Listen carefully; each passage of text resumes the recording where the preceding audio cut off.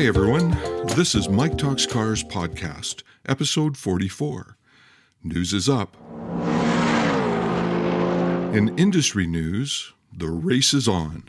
Auto manufacturers are racing to demonstrate how they will lead the world in decarbonization in the next decade, and why customers should buy their products to support this effort. There is still much debate as to what should be done and how it should be done, but the world seems to think that electrifying the vehicles driving on our roads will solve all our climate and pollution issues. Proof positive of that is Ford Motor Company's announcement that they will double their EV production in the next 24 months. If they accomplish this, and no one else jumps on the bandwagon to match them, will make Ford the second largest producer of electric vehicles in North America, behind Tesla. Resistance to purchasing EVs is declining right now, and automakers are hitting the electric accelerator pedal to answer increased demand. New companies like Lucid and Rivian are increasing the pressure on conventional auto manufacturers to get on board or be passed by companies that only sell EVs. People, we have a front row seat to a shift in transportation that hasn't been seen since the invention of the airplane. I, for one, am fascinated to watch how this plays out. In new vehicle news, the all-new 2023 Nissan Z is the most powerful Z ever offered. The 3-liter twin-turbo V6 cranks out an exhilarating 400 horsepower, matched up with a, yes, you know you want it, 6-speed manual transmission. This sports coupe has thought of everything to make the driving experience what it should be. The rear-wheel drive design allows the engine to be placed farther back in the chassis, giving you a balanced weight distribution for smarter cornering. The new suspension provides that driver-to-road connection that is so important to a true enthusiast. Nissan has even provided launch control to ensure the fastest and most connected acceleration experience of any Z in history.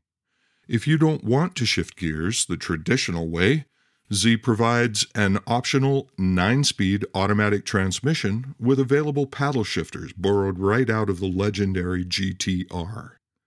The 14-inch front brakes have 4-piston calipers to provide controlled and secure stopping power.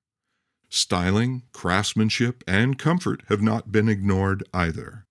There are even race car-inspired gauges to complete the sports car theme. Nissan Z will be available early in 2022. Get ready for fun. Now for some musings with the trainer. I've talked about planning and goal setting quite a bit in the past couple of weeks. Today, I want to chat about the job on a micro scale. I want to talk about seeing today and each day as a unit in and of itself. We need to keep the short-term and mid-term and long-term goals in mind, of course, but what we do today will impact all of those great goals that we set so carefully. We need to know what we do today will help us to get where we want to go.